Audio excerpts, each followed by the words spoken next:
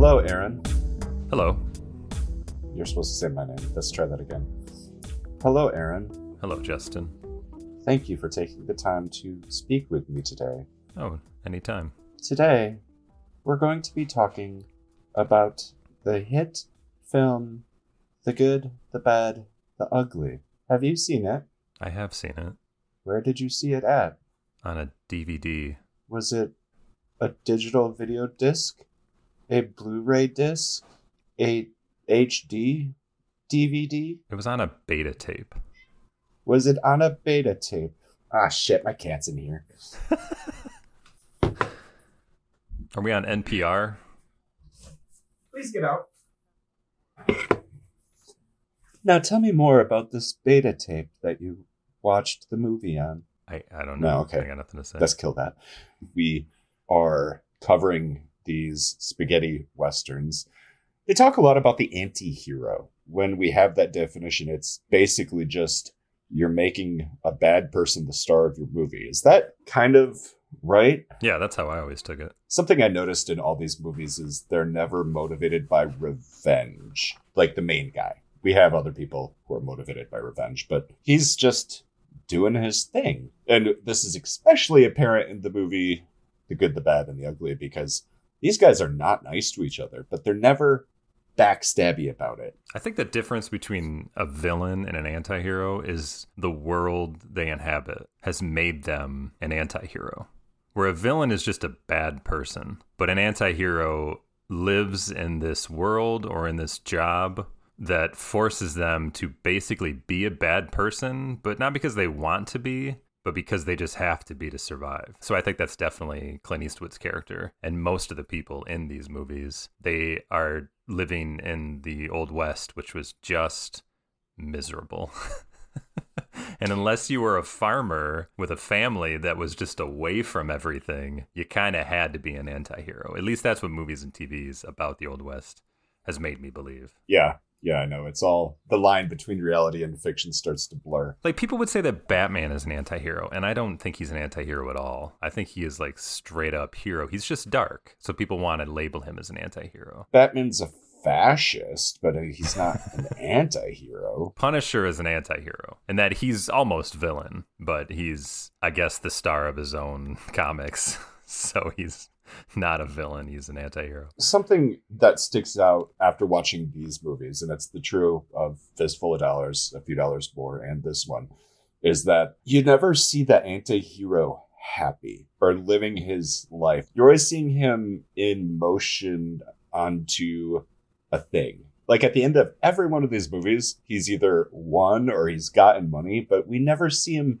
happy. Yeah, well, that's what I think where the hero comes into anti-hero. He has sacrificed any happiness to go out and do the minimum of good while he's doing the minimum of bad he has to do in order to survive. Of these three movies, now that we've watched them all, which one is your favorite? I mean, I definitely think that For a Few Dollars More was better than A Fistful of Dollars because of the addition of Lee Van Cleef's character. Because he added like this romantic almost, and that was kind of what was missing from the first movie. When you add Lee Van Cleef to anything, and this is my first experience with him, I fucking love this guy. I was surprised that he wasn't the same character in The Good, the Bad, and the Ugly. All right, let's talk about this. Narratively, Clint Eastwood's character, the man with no name, is the same in all three movies. Maybe not, though. Maybe not, and I don't think it matters. Because he always has a different name. But it's always a name that he doesn't say that's his name. People just call him. Yeah. Because they really, when they unveiled his proper outfit, when the movie is getting towards the end, that was my first big red flag, is when they introduced him not wearing the poncho. Right. Was weird. Yeah, I thought so too. And I love that they made a big deal out of it for the audience. And he found it. Yeah. But did you realize, here's something, I don't know if you realize, chronologically, it's a prequel to the first two.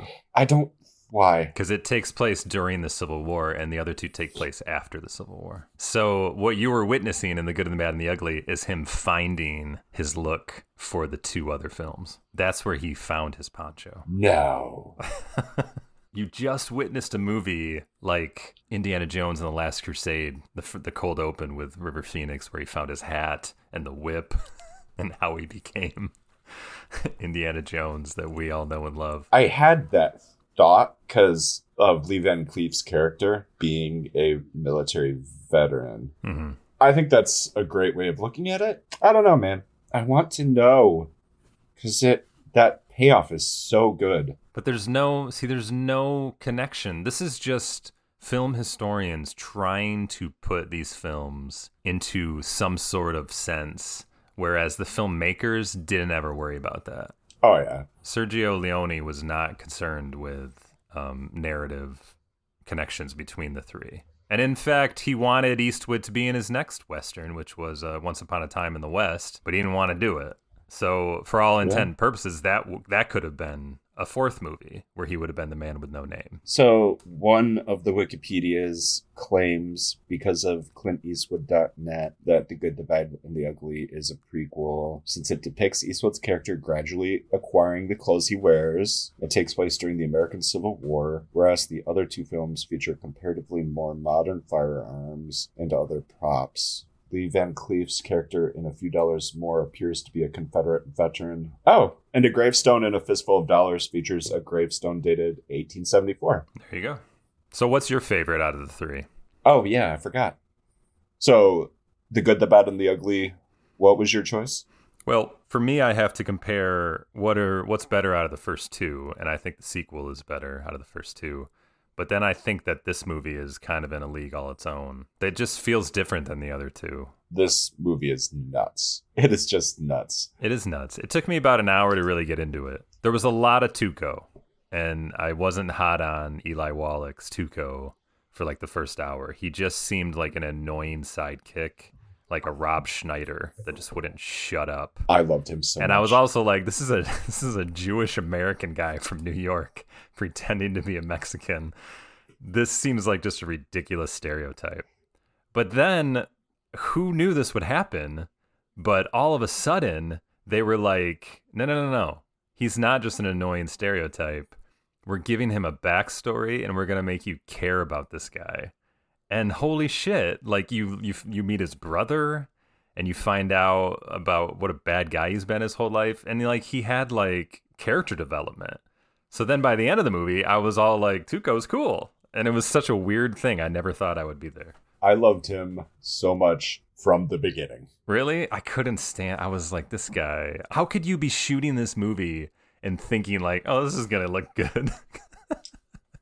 It was so over the top with his portrayal of a Mexican to begin with that I just didn't know how it would come together. So my rankings are A Fistful of Dollars, The Good, the Bad, and the Ugly, and For a Few Dollars More. Okay, all right. But they're all good, so they're tight. But I liked how clean A Fistful of Dollars was. A little more straightforward. Yeah. But still confusing, because I remember it was like him playing families against each other, right? For no reason. It was great. He was just there to make some money off of both of them. Well, it's the kind of movie where you have to watch it and listen to the names, because if you're not paying attention to whose name is what or what family name is what, you get confused. Yeah. That didn't really happen in The Good, the Bad, and the Ugly. I thought this was complicated, but in a nicely... it had a nice flow to it where it never left you behind. I just love simple, straightforward storytelling. But don't you appreciate and respect when something like The Good, the Bad, and the Ugly takes you on this crazy ride and then it all comes together? That's what I was impressed with. And that's why I feel like this movie really is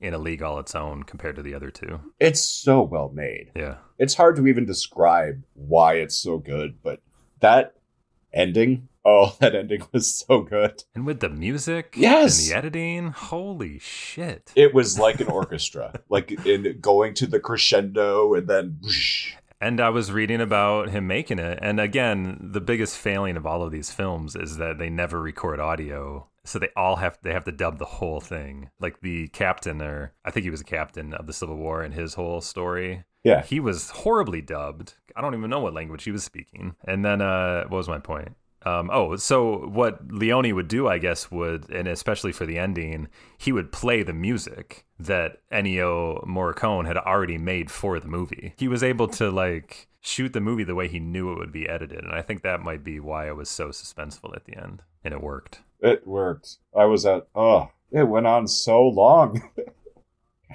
I love the titles for all three of these movies. Like, the title cards are amazing. But here's what I wanted to talk about. How goofy these movies are. So goofy. They're goofy to the point where I find it hard to believe people would take them seriously as classics. Like the way Tarantino talks about how amazing these films are. And I mean, he called The Good, the Bad, and the Ugly the best directed film of all time. And it was his pick for greatest film of all time. Yeah. It is a great film, but it's so goofy. I don't know how you can really be serious about it. The fact that they went out of their way to label everybody the good, the bad, and the ugly. Goofy. Clint Eastwood is the good. Lee Van Cleef is the bad. And just the fact that they made Tuco the ugly. Right. Because I was thinking about that word and I was taking it the other way, where it's like, how do you call the good and the bad in terms of physical? He is another level of bad, is the way they describe him and set him up. And so they give everybody their own setup.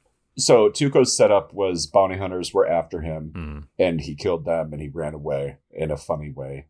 What, did he have food all over his face, or was he in a He bath? looked like he was getting a shave. Yeah, shave. That's what it was. So they tried to ambush him at a barber shop. Then the bad is introduced. Lee Van Cleef is a bounty hunter. And again, I'm sitting here going, okay, same guy. But he was so much more cold-blooded. Yes. You knew immediately something was off. He had a romantic edge to him, and for a few dollars more, and he just totally cut that out. Because I think he had a mustache in the other one, didn't he? Like, he looked like the same guy. Yeah, he looked exactly the same. But he just totally switched his character, and I was like, oh, okay, this is not the same person. He's too cold-blooded. So he kills some people, and then he gets paid to kill. That's why he's the bad. Same concept as last movie. They were both paid bounty hunters. The bounty hunter is like, you go and find the person dead or alive, and you take them somewhere to get paid. Angel Eyes, Lee Van Cleef's character, was literally like hired to go kill somebody. That's the difference. Yes, I think that's a good point. That's the difference from anti-hero to bad guy to villain. It's during the intro for Lee Van Cleef, Angel Eyes. He accidentally learns about some gold. He had no idea about it. He was just there to kill some people. He gets a nugget of information about a guy that has a bunch of gold. Like $200,000 worth of Confederate gold. Which, considering the gun that he steals, or Tuco steals, was $20, that's millions in today money. So is Tuco, I already forget, because I watched the first hour like a week ago. Was Tuco in Clint Eastwood's introduction as the good? Okay, so we met Tuco escaping being murdered at the barbershop. Yeah. And then we meet Lee Van Cleef's, and he kills a guy after he learns about the gold. And then he goes back to the guy that hired him to kill that guy and kills that guy. And then Eastwood, I think, don't we meet Eastwood when he's saving Tuco from getting hung? Running the scam. Yeah, I think so. So he saves him. He shoots the hangman's noose and saves Tuco. And Tuco rides off. But he's also the guy that brought him in. Yeah. But I forget about that. Like, do we see that he brought him in? I mean, if we don't see that time, we see him the next time. So we know that they're working together. Yeah. They're just bringing in Tuco to get his bounty, and then they're splitting the bounty and going to a new town and doing it again. And now he's worth more. So he was worth $2,000 and now he's worth $3,000. But I think that's when Eastwood is like, you're not worth the trouble anymore, right? Real quick, when I fell in love with Tuco was when they were reading off his list of crimes.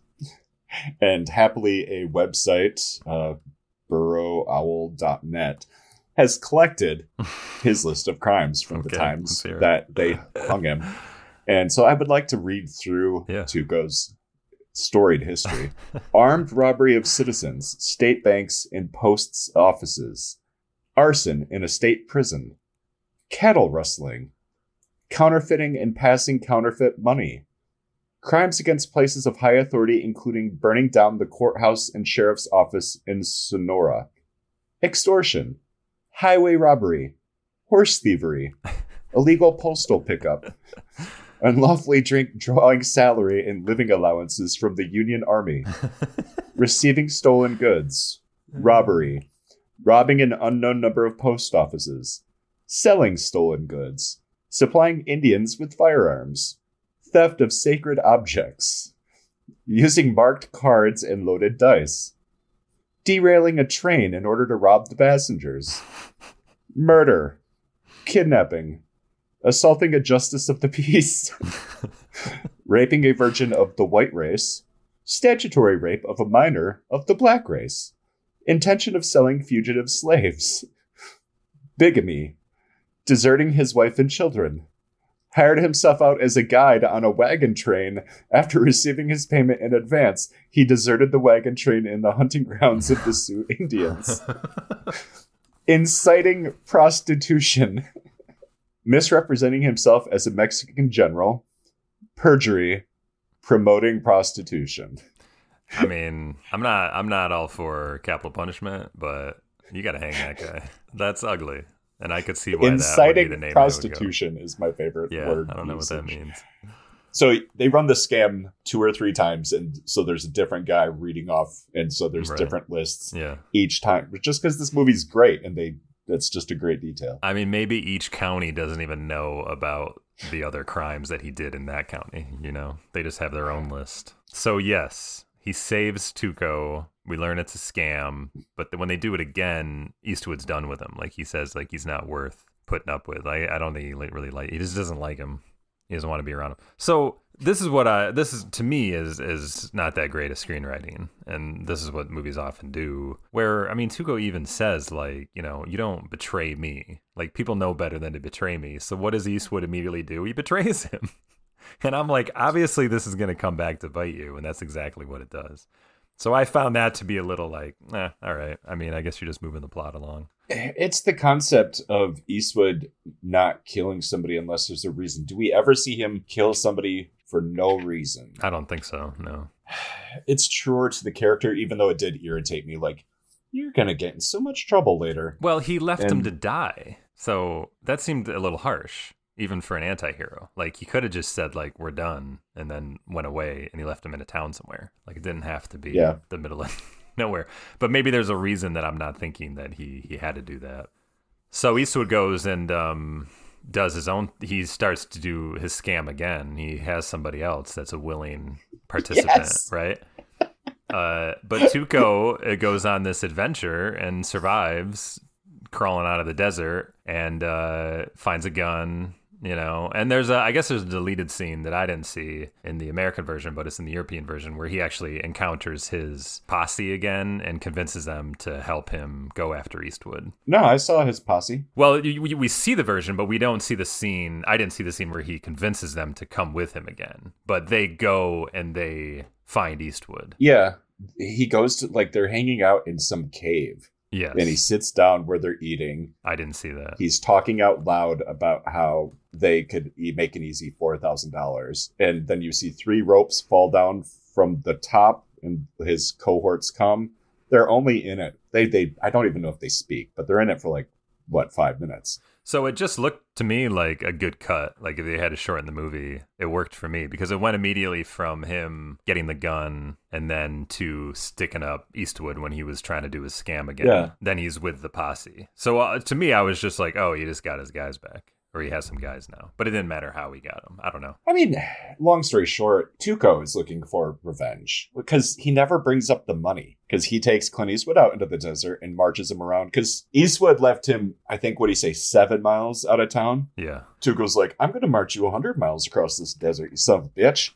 And they go at least 30 or 40 miles. And this movie does something that surprises me every time with these movies, where they really beat up these characters. We see Clint Eastwood scarred like crazy. His entire face is just a scar during this scene. I think this is what was important to Leone, is that he really wanted to show how rough and shitty the Old West was, at least the way he understood it to be. He knew that the John Wayne versions of movies were a romanticized version of the West where the hero was good and true. And he was like, nah, I'm sure it wasn't like that. But also, like, spaghetti westerns were B movies, right? I mean, they were grindhouse films in a way. They wanted to do things that push the envelope. And so be more grotesque, be more violent. He just happened to be an artist in the midst of that schlock. I need to see his other trilogy, whatever it's called. Yeah, I would like to. They call it the Once Upon a Time trilogy. Which are the same concept, a trilogy with no narrative structure connecting to them. Yeah, and it's interesting to me that the first two of that trilogy are Westerns, so there's the inherent connection. But then the last one not only takes place, he made it like 13 or 15 years later, but it's also about American gangsters, with Robert De Niro and James Woods. Yeah. Yeah. And they still consider it part of that trilogy. But see, the thing about that movie, Once Upon a Time in America, is that when they chopped that down for American release, it was a huge flop because it sucked. But if you watch the over 3.5 hour version, that's the classic movie. So you really gotta put in the work to see how good it could be. Bah. So where are we here? Scarred Clint Eastwood. Like, I was literally worried that he was going to spend the rest of the movie just scarred. I don't even know how to describe the sunburn that he got. It was a little much. So he's going to die, and this is where all these plot elements just kind of trickle in. Yeah, coincidence here is pretty far-fetched, but I thought it was so cool in the clever way they had it come together, even though it was coincidental. So we're just hearing talk about the Union is on its way in. The Confederacy is retreating. Is it Angel Eyes? Snake Eyes? Snake Eye. Snake Eye has figured out that the guy he is looking for that has the money had rejoined the Confederacy. He's going by the name Bill Carson. I want to name my dog Bill Carson. Like, that would just... Bill Carson. Come here, Bill Carson. Because most people have no idea what you're talking about, but you'll meet one person at some point that'll be like, whoa, did you say his name was Bill Carson? And yeah, know. And it'll be awesome. So Tuco and Clint they see a runaway Confederate carriage, and Tuco stops it, and he starts robbing the dead bodies inside. And who's in there? We know he's in there because he has an eye patch. Yep. Bill Carson. And we just think he's dead. But then, Bill's alive. He starts telling him about the money so that Tuco will save him. And Tuco has to run and get some water. And Clint, in his state, crawls over there and is somehow able to speak with Bill Carson. Yeah, and he gets the whole story. Yeah. Plus the name of the grave, which is what Tuco didn't get. So Tuco knows half the story, and Eastwood knows of where the gold is. So obviously he can't kill him now, and he needs him. So that's where it becomes a search for gold, where all three characters are now looking for this gold. Eastwood's just like, okay, we're going to be on a team now. We have a mutual thing going on. And he doesn't try to get revenge on Tuco. They go about their business. They don't take anything too personally, and they just, or at least Clint. Well, see, Clint didn't know what cemetery. He didn't get that info, but he knew the name of the grave, whereas Tuco knew the name of the cemetery. So they both needed each other, and finding the money was more important than revenge at that point. But this is where Tuco, for me, became a character I actually cared about, because before he was just a giggly, over-the-top Mexican stereotype. I was always just like, why are people so hot on Eli Wallach's performance in this movie? Because it just seems a little ridiculous.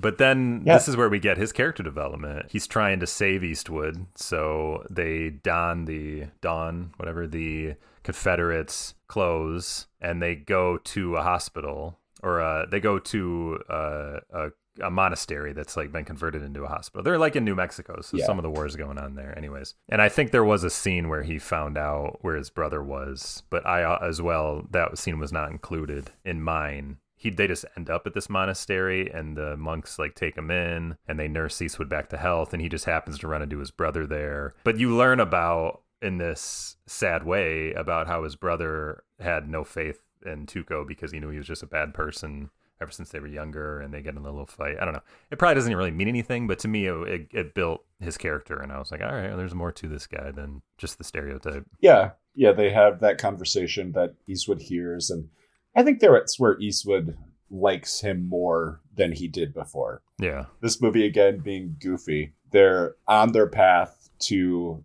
the gold, and they see an army riding in.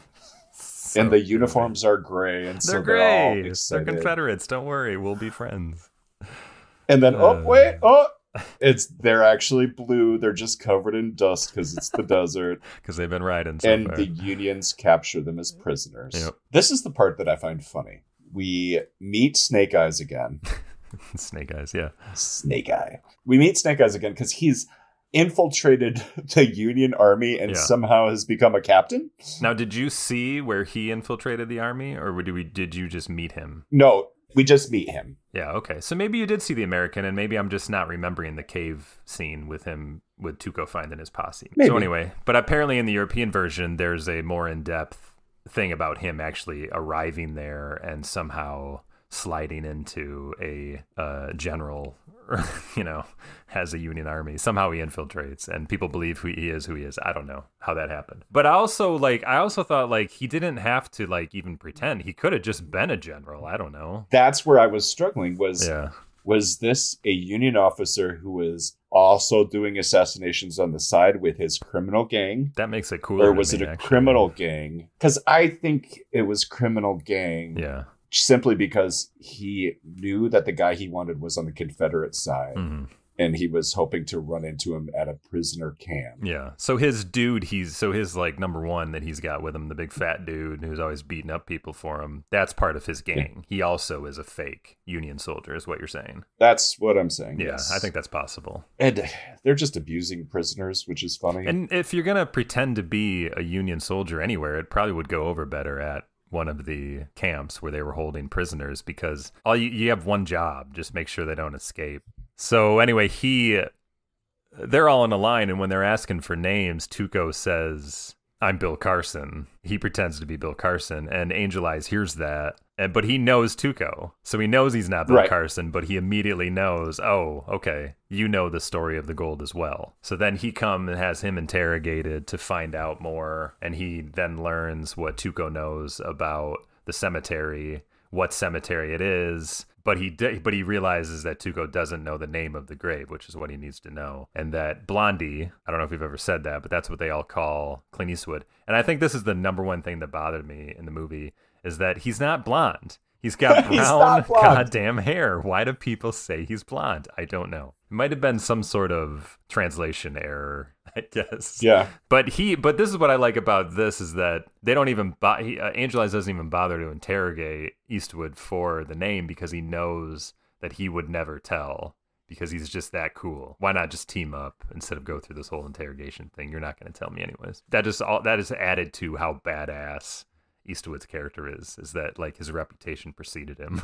So then they cut out Tuco, right? Well, no, it's so funny because they only say it a little at the end. He sends his giant guy that kicked his ass to turn him in for the reward. Yeah. They're not going to miss an opportunity to make money. And so, yeah, he jumps on a train, Tuco and the other guy. And they're banded together, handcuffed. And then when the opportunity arises, Tuco leaps from the train with the guy, beats him to death on a stone. And then this was a great scene where he can't get the chain off his arm. So what does he do? He puts him on the track and lets the train run over his chain to break it, and the body's under it. It's so fucked up. They showed. It was crazy. Yeah. And then he jumps on the train, and he goes back to get back on the hunt for the gold, and even take more revenge. He's pissed off more than ever now. I was looking so hard because Tuco goes back to, it almost seemed like the first town. Not the first town, but wherever he was going to hang Clint Eastwood. And he goes into a hotel room to get cleaned up because somebody said he stank. A different bounty hunter or different guy goes after him. Yeah, and now that guy was seen earlier in the movie,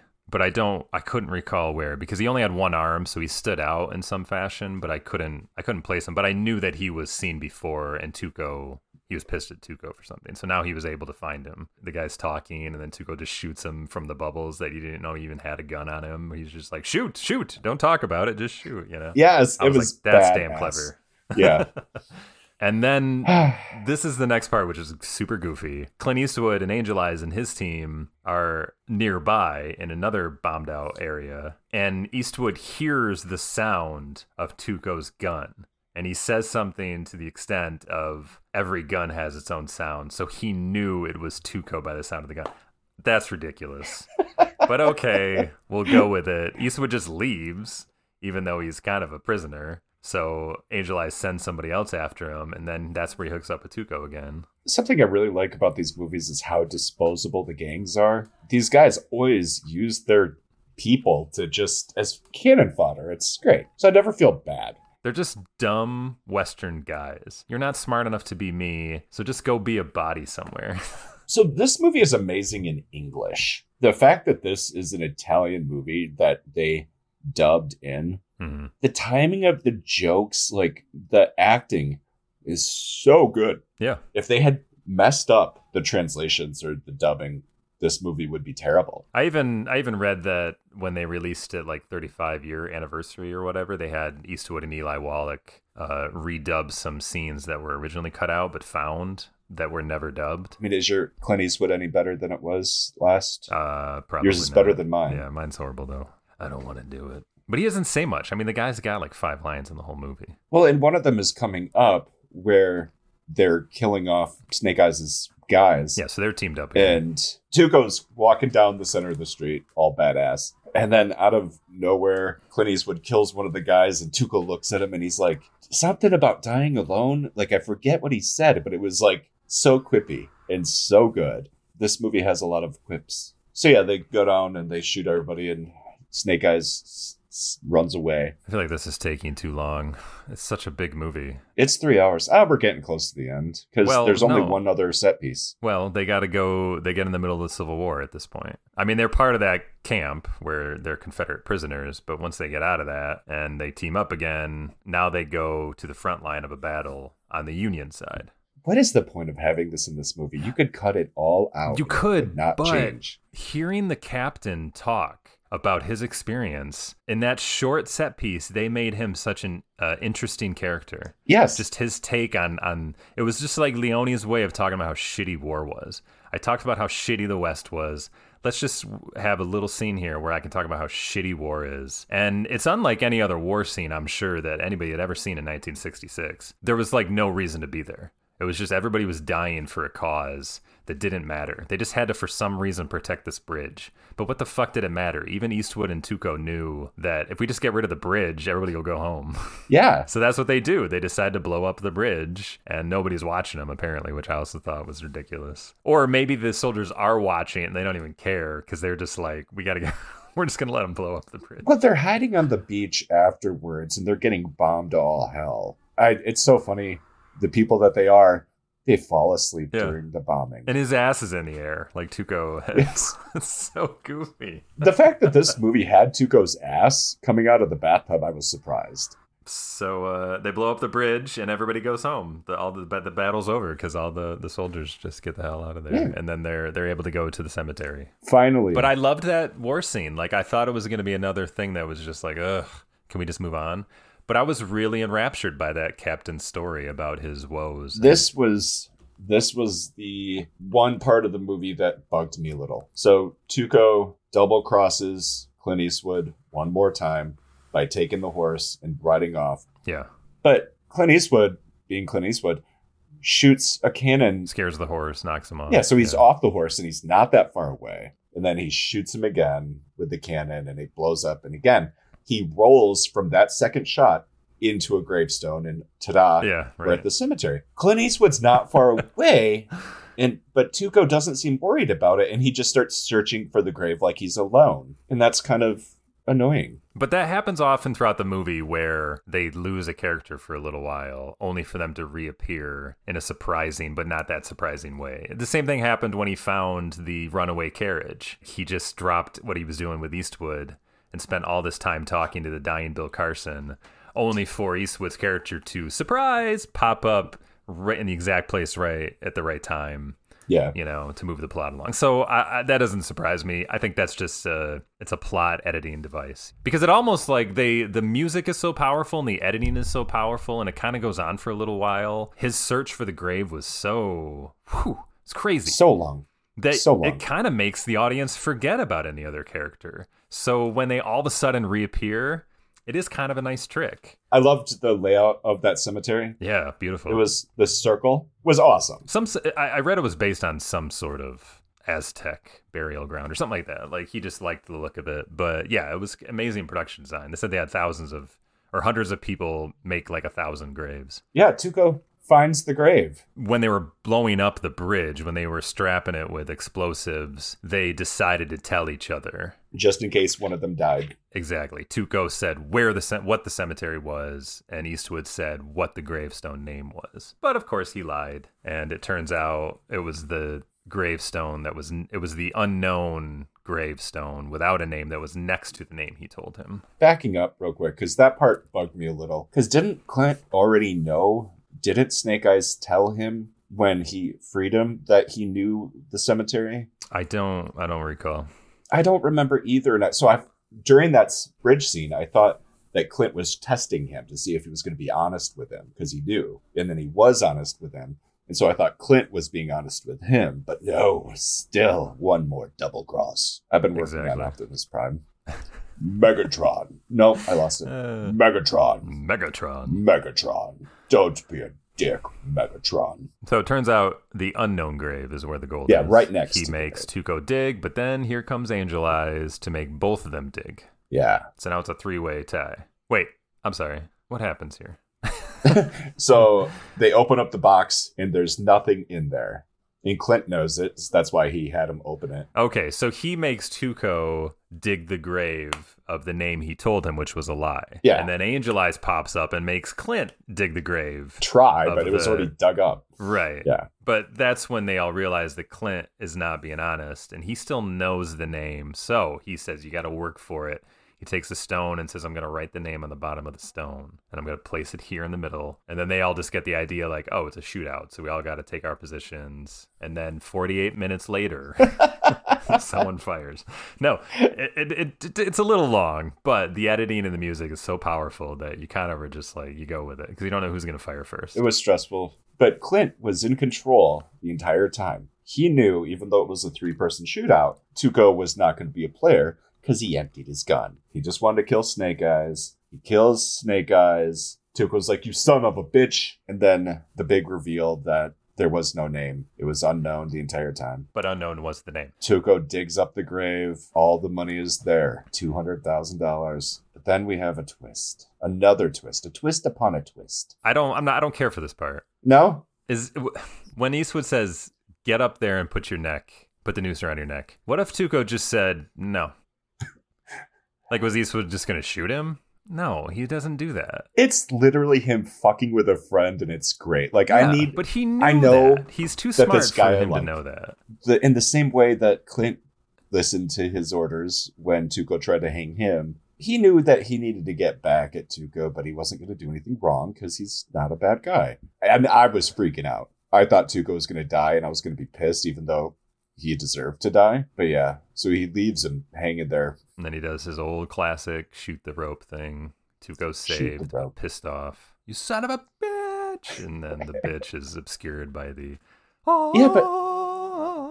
music. Isn't bitch the last word of the movie? I don't think so. I don't think he gets it out. I think it's overtaken. I think the audio is strategically overtaken by the yodeling, screaming, famous song that we all know. Even if you don't even know what movie it's from, you know it's an old Western song from the movie.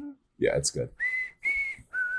And that was the end of the movie with, once again, Clint Eastwood riding off into the sunset with $100,000. Yeah, because he left half of it for Tuco. I mean, he didn't double cross him on the money. No, he was being Good fair. for him. And that's it. I think that's about it, yeah. I see that they had a treatment for a sequel that they never did, thankfully. Yeah, I think the writers just, came up with another idea, but Eastwood didn't want any part of it. Well, writers always do that. Writers are always like, well, let's do another one. Like, I got more ideas. Set 20 years after the original, with Tuco pursuing Blonde's grandson for the gold. That just sounds terrible. And Joe Dante was going to direct, I guess. I'm sure there's not a lot of truth to it. Yeah.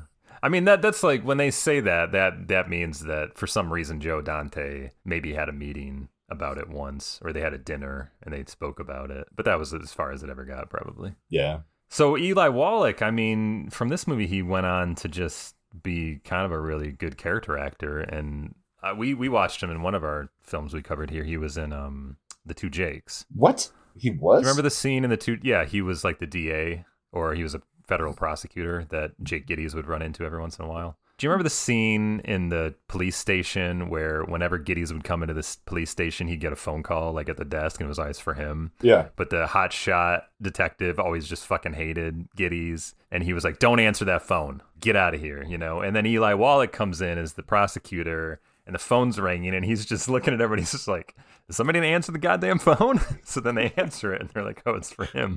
So then they got to give it to get. Anyways, that's Eli Wallach. I just know him as like other than this movie, he's always just like an older Jewish guy that plays like a lawyer. I'm not recognizing a lot of these credits, but there is a billion credits up until I'm assuming he's dead. Yeah, he died like in 2017 or something like that. Shoot First, Crazy Joe, Plot of Fear, The Sentinel, Domino Principle. Doesn't mean these are bad. I just have never seen them. Yeah, no, I think he's been in a lot of good stuff. He was in The Godfather Part 3.